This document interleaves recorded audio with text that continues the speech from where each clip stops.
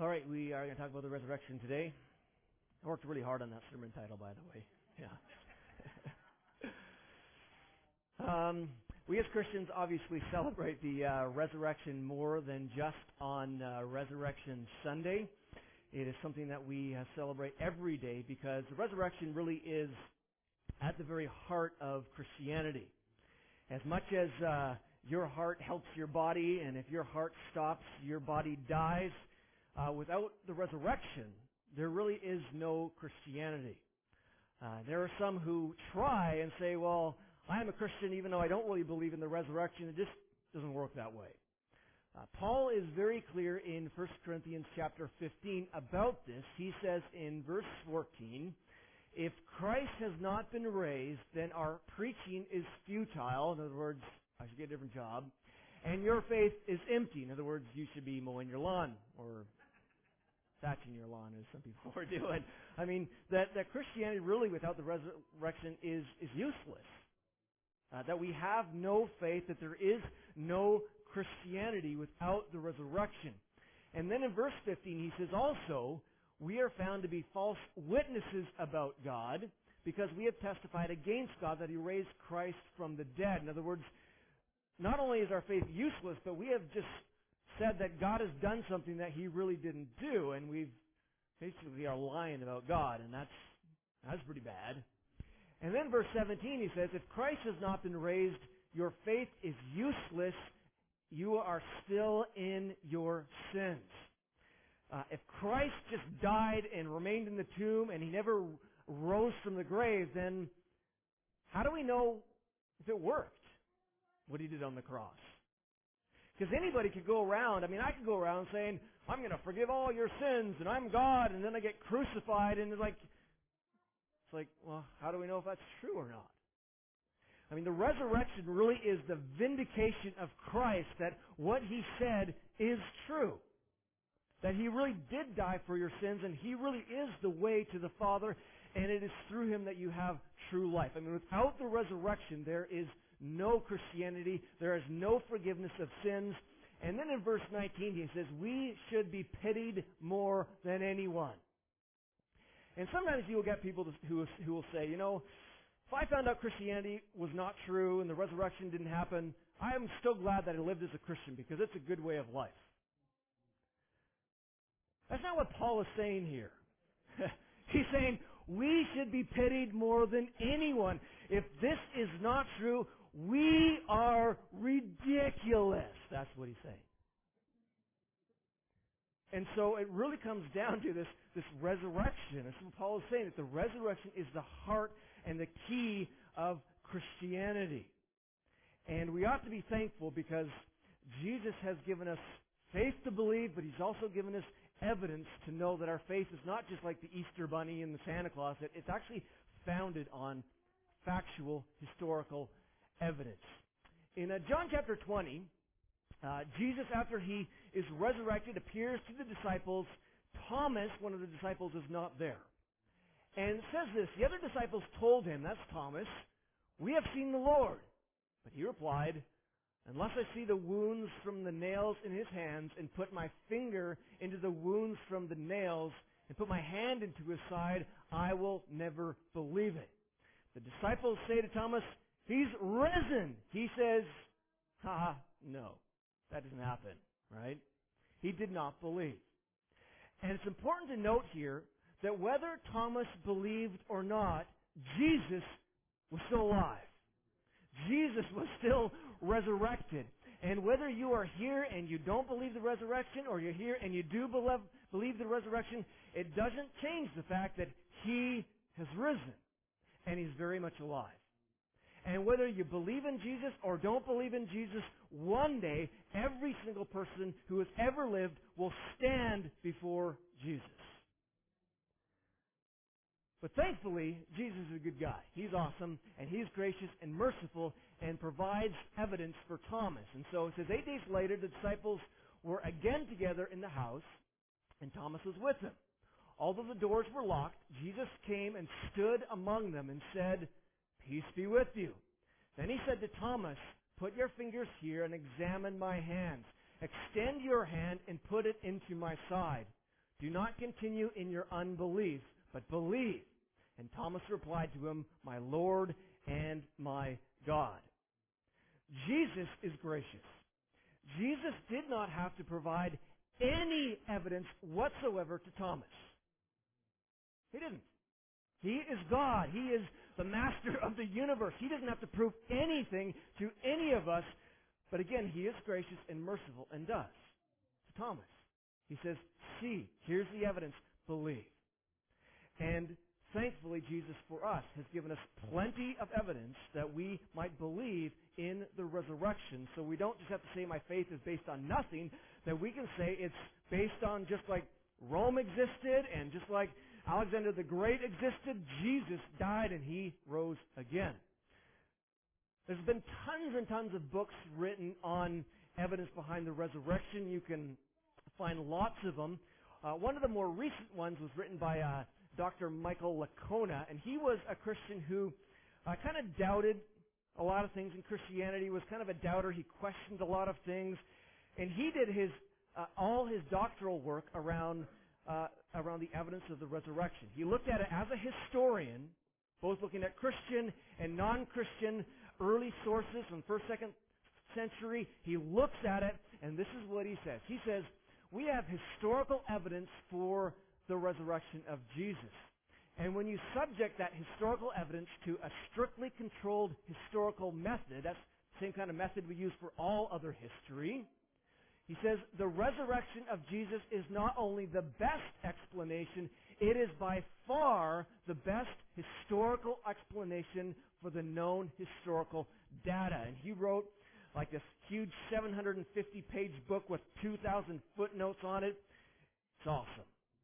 He looks at it as this historian and says, look, to deny that, you have to basically deny all other ancient histories. It is that solid. In other words, when it comes to Christianity, we got the goods.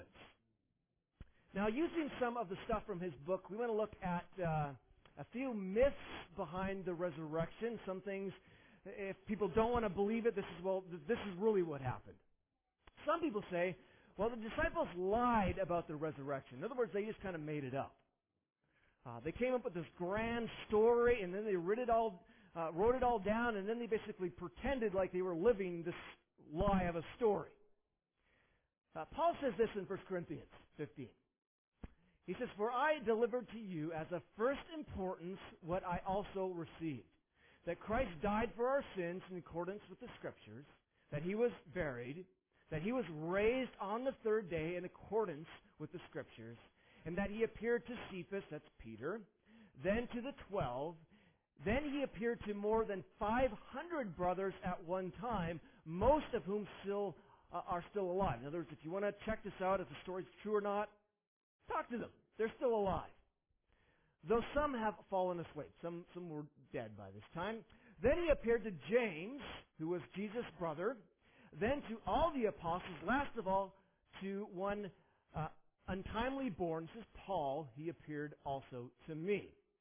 So lots of people here claim to see the risen Lord, and the thing goes that all of these people basically lied about it. They kind of made this whole story up. And really there are pretty much no scholars, Christian and non-scholars, who really hold this anymore because the evidence just really says this is not what happened. There are too many things when you look at the life of the disciples and the story that just shows it's not made up. And one of the things is just the change in the disciples. You look at the disciples before the resurrection, Jesus was always saying to them things like, oh, you of little faith.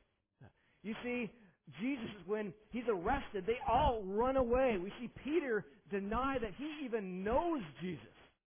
And after he is buried in the tomb, they lock the doors because they are totally freaked out about the Jews and the ruling authority. And then resurrection happens, and these people, they just totally change.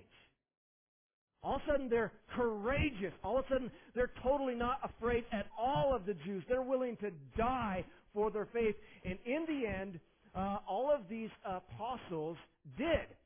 Peter was crucified upside down. Andrew was crucified. Bartholomew was tortured, then crucified.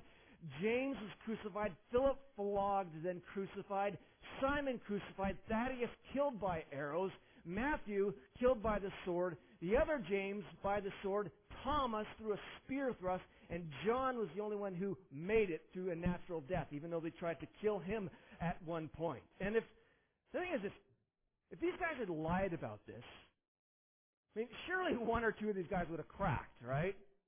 We're going to crucify you, tell the truth. I mean, as the old saying goes, liars make really bad martyrs, right? And then you add all these other people like enemies of Jesus. These enemies made up stories about seeing, that doesn't make any sense. And then you got 500 people who say that they have seen Jesus. You mean you have this like 600 people who make up this lie? I mean, it just doesn't make any sense. And that's why nobody really holds to this first argument anymore. We can look at also James and Jude. It's one thing for someone who is kind of pro-Jesus to make up a lie. But here we have James and Jude who were brothers of Jesus. Basically enemies of Jesus. They did not believe Jesus before the resurrection. I mean, imagine if your brother started walking around saying, I'm God. You'd be, yep, and I'm SpongeBob SquarePants. All right? You'd be just like, and that's the way they were. You read the Gospels, they're kind of laughing at Jesus, saying, who does this guy think he is? But then Jesus appears to James, and all of a sudden, he's completely changed. So much so that he becomes one of the leaders in the early church. He is the one who actually wrote the book of James. Jesus' other brother Jude wrote the book of Jude, and they begin with this, a servant of God and of Jesus. Enemies laughing at Jesus to, I'm a servant of Jesus, I believe in Jesus, and ultimately these two died for their statement of seeing the risen Christ. James was beat and stoned by the Jews, and his brains dashed out with a fuller's club. Jude was crucified.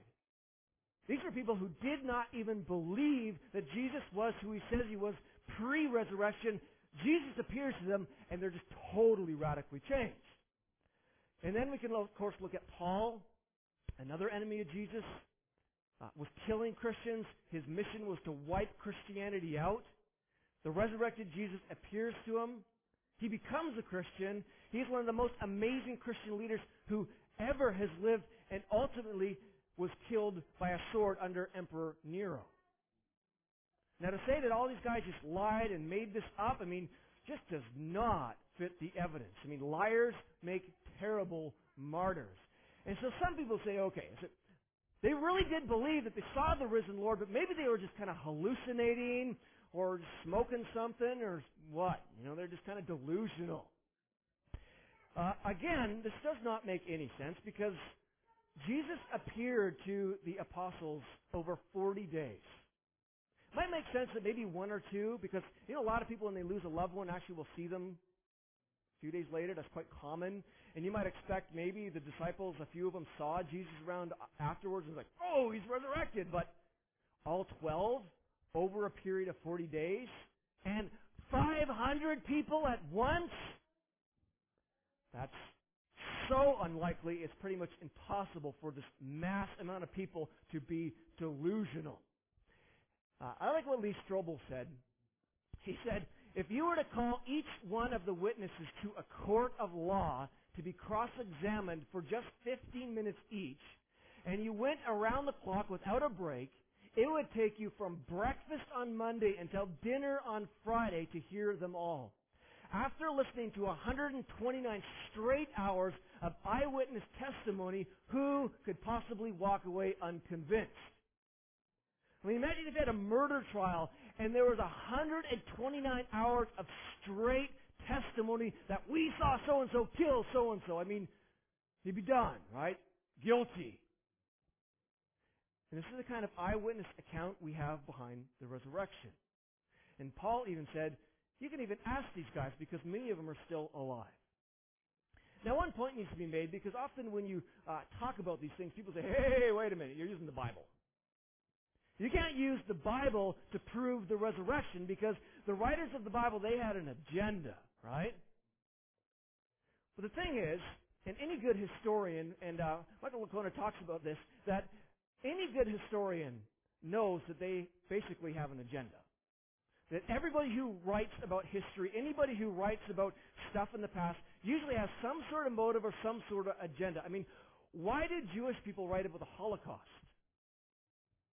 It's because they want the message to get out there. They want to make sure it never happens again.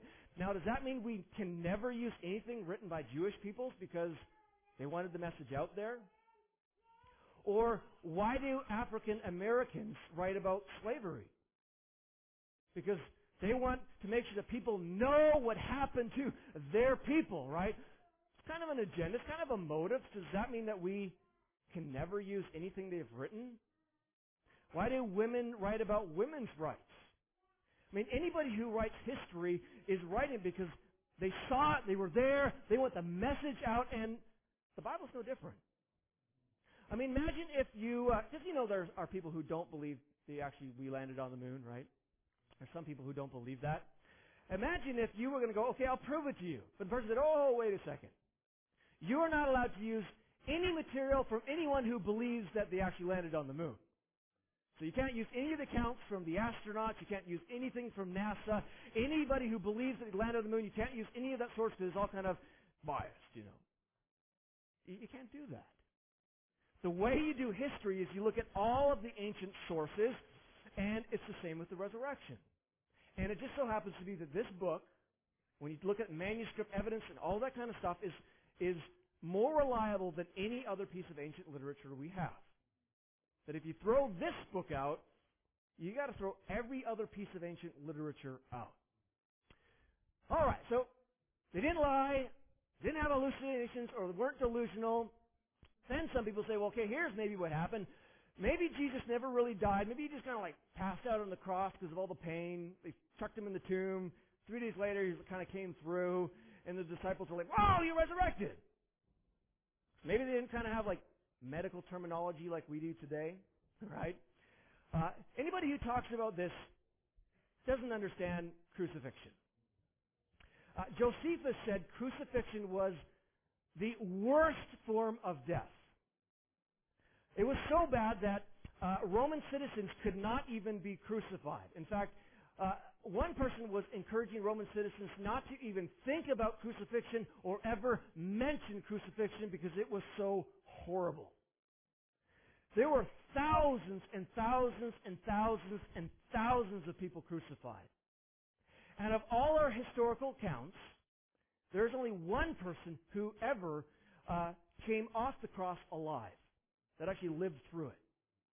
And it's account of these 3 people who were crucified. There was this intervention, and immediately after they were crucified, they were brought down off the cross, and immediately these 3 people received the best medical care.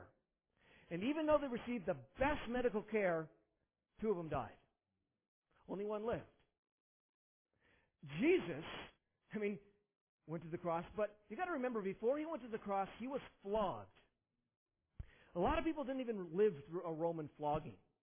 This huge whip with bone and metal embedded on all these strands was laid across the back, and it would rip your flesh apart. There's actually historical accounts of the whip coming down and grabbing onto a rib and just ripping a rib right out of the body as they're whipped. Some people did not even live through that. Jesus lived through that. Then he is nailed to a cross. He hangs on the cross for 6 hours. Nails after all this blood loss from this flogging. Then he dies, and to make sure he's dead, they take a spear and they thrust it right into Jesus. Fluid comes out. He's dead. You don't live through that. But even if there was a 1 gazillion chance that he actually lived through that, they chucked him in a tomb for 3 days. He's not going to live for 3 days after all of that, right? And even if there's a 1 Google of a chance or whatever that he lived through that, when he came out of the tomb, Mary would not have gone, wow, she would have gone, you need a doctor, right? He would not have been able to walk down the road to Emmaus if he was in that kind of condition. The chances of this are it's 0. Another one here, and last one. And this is probably the most common one, at least in our area. In fact, and that is this: that the entire story is a legend or myth that developed over time. I picked up a hitchhiker, I think it was last year, and we were talking about this, and he was like going on and on about, the resurrection really is just one of many kind of pagan mythical stories that, and all of Christianity is just kind of a reinvention of an earlier pagan myth of Egyptian gods rising from the dead and being resurrected, and this is not held in the scholarly world. I mean, you see it on the internet often. You even see stuff on TV the odd time. But there are really no scholars who ever see any sources of any pagan resurrection myths before Jesus' crucifixion and resurrection. All of the sources post-date the resurrection. Meaning, Christians did not reinvent some pagan myth. That all of the pagan myths, in fact, have been came from Christianity. The truth of the real resurrection of Jesus. All these pagan myths are all post-resurrection, not pre-resurrection. And the idea of a legend is that maybe over time, Jesus died, and because he did a lot of miracles, and maybe over time people began to develop this legend that he actually rose from the grave, and then Christianity kind of was built out of this legend. Huge problems with that. I mean, for number one, Jesus rose from the grave, and immediately Christianity began to spread. There's no time for any kind of legend to develop. Immediately it began to spread. Christianity began to grow. No time for a legend.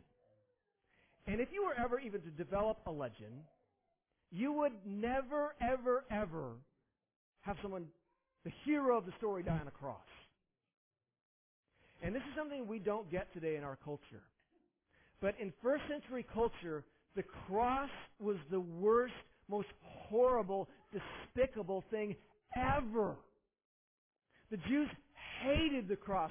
About 80 years before Jesus, 800 Pharisees were crucified by one of the leaders, and all of their families slaughtered as these 800 Pharisees stood on the... They hated the idea of crucifixion. You would never have your hero crucified. And to Greeks, it was despicable. I mean, if you wanted to create a story that would actually people would buy, you would never have a crucified Savior. In fact, one of the biggest stumbling blocks early Christians had in growing the faith was the idea that their king died on the cross. And you start adding stuff like the first people to see the empty tomb were women. Their testimony wasn't really even valid in courts. I mean, it is not written at all like a legend. In fact, there's no time for this to happen. C.S. Lewis said this: "As a literary historian, I am perfectly convinced that whatever else the Gospels are, they are not legends. I have read a great deal of legend, and I am quite clear that they are not the same sort of thing. They are not artistic enough to be legends. From an imaginative point of view, they are clumsy. They don't work up to things properly. Most of the life of Jesus is totally unknown to us, as is the life of anyone else who lived at that time. No people building up a legend would allow that to be so." Not enough time. Began to grow. We have manuscripts that can trace this right back to the first generation, and not a legend. And so the best explanation, of course, is that Jesus rose from the dead. That even if you look at this as a historian, you take all the evidence, if you use history the same way you use history for any other ancient stuff, you got to realize Christianity's got the goods here. Michael Patton, he said this: "Alternatives to many well-established historical events have been offered, including the Holocaust, the landing on the moon, and the death of Elvis. However, in most cases, the alternatives go against the obvious. The simplest explanation is always the best. The simplest explanation to the data here is that Christ did rise from the grave. Those who deny the resurrection do not do so on the basis of the evidence, but because they have other presuppositions that won't allow them to believe. The evidence is simply too strong." In other words, if you reject the resurrection, you do not reject it based on historical evidence. You may reject it because you've never really looked at it. You're just kind of assuming it's not true because it's kind of a weird story. You may reject it because you're just an atheist and you have no room for God or any kind of miracles, and so you kind of put it aside. You may reject it because you haven't actually looked at it. You've just kind of looked at one side of something on the internet you read. There's a lot of bad stuff on the internet. Even on TV and some of these documentaries, it's stuff that's just wrong. Like every now and then you have these documentaries, we found the bones of Jesus. And these archaeologists haven't checked their stuff with any other archaeologists. They're not peer-reviewed. They haven't been checked with scholars. I mean, even this idea of like Krishna, that he died on the cross between two people and rose again on the third day, it's not even true. It's just this kind of story that's kind of passed around. I like what Gary Habermas said. He's probably one of the best and most well-versed scholar when it comes to the resurrection. He says this: skeptics must provide more than alternative theories to the resurrection. They must provide first-century evidence for those theories. And this point is really important. I can throw out a lot of theories about why we never landed on the moon. I can throw out a lot of theories and conspiracies that the Holocaust never really happened. But you got to provide evidence for those. You can say, the resurrection didn't happen. Silly stuff. You got to provide actual first-century historical evidence for it. And in the end, and we can keep going on, in the end, this is true. You realize that? Jesus has risen from the dead. Now, can we be 100% sure? If you look at the evidence, we can never be 100% sure about anything. I mean, am I 100% sure that this roof is going to stay up for the rest of the service? Probably 1 in a trillion chance, sure. I mean, it's probably not going to fall down. I mean, let's go. We're not going to run out of here because there's 1 in a trillion chance. We're going to stay in here because we go with the trillion, not the 1, right? Am I 100% sure that a comet's not going to come and explode the Kootenays tomorrow?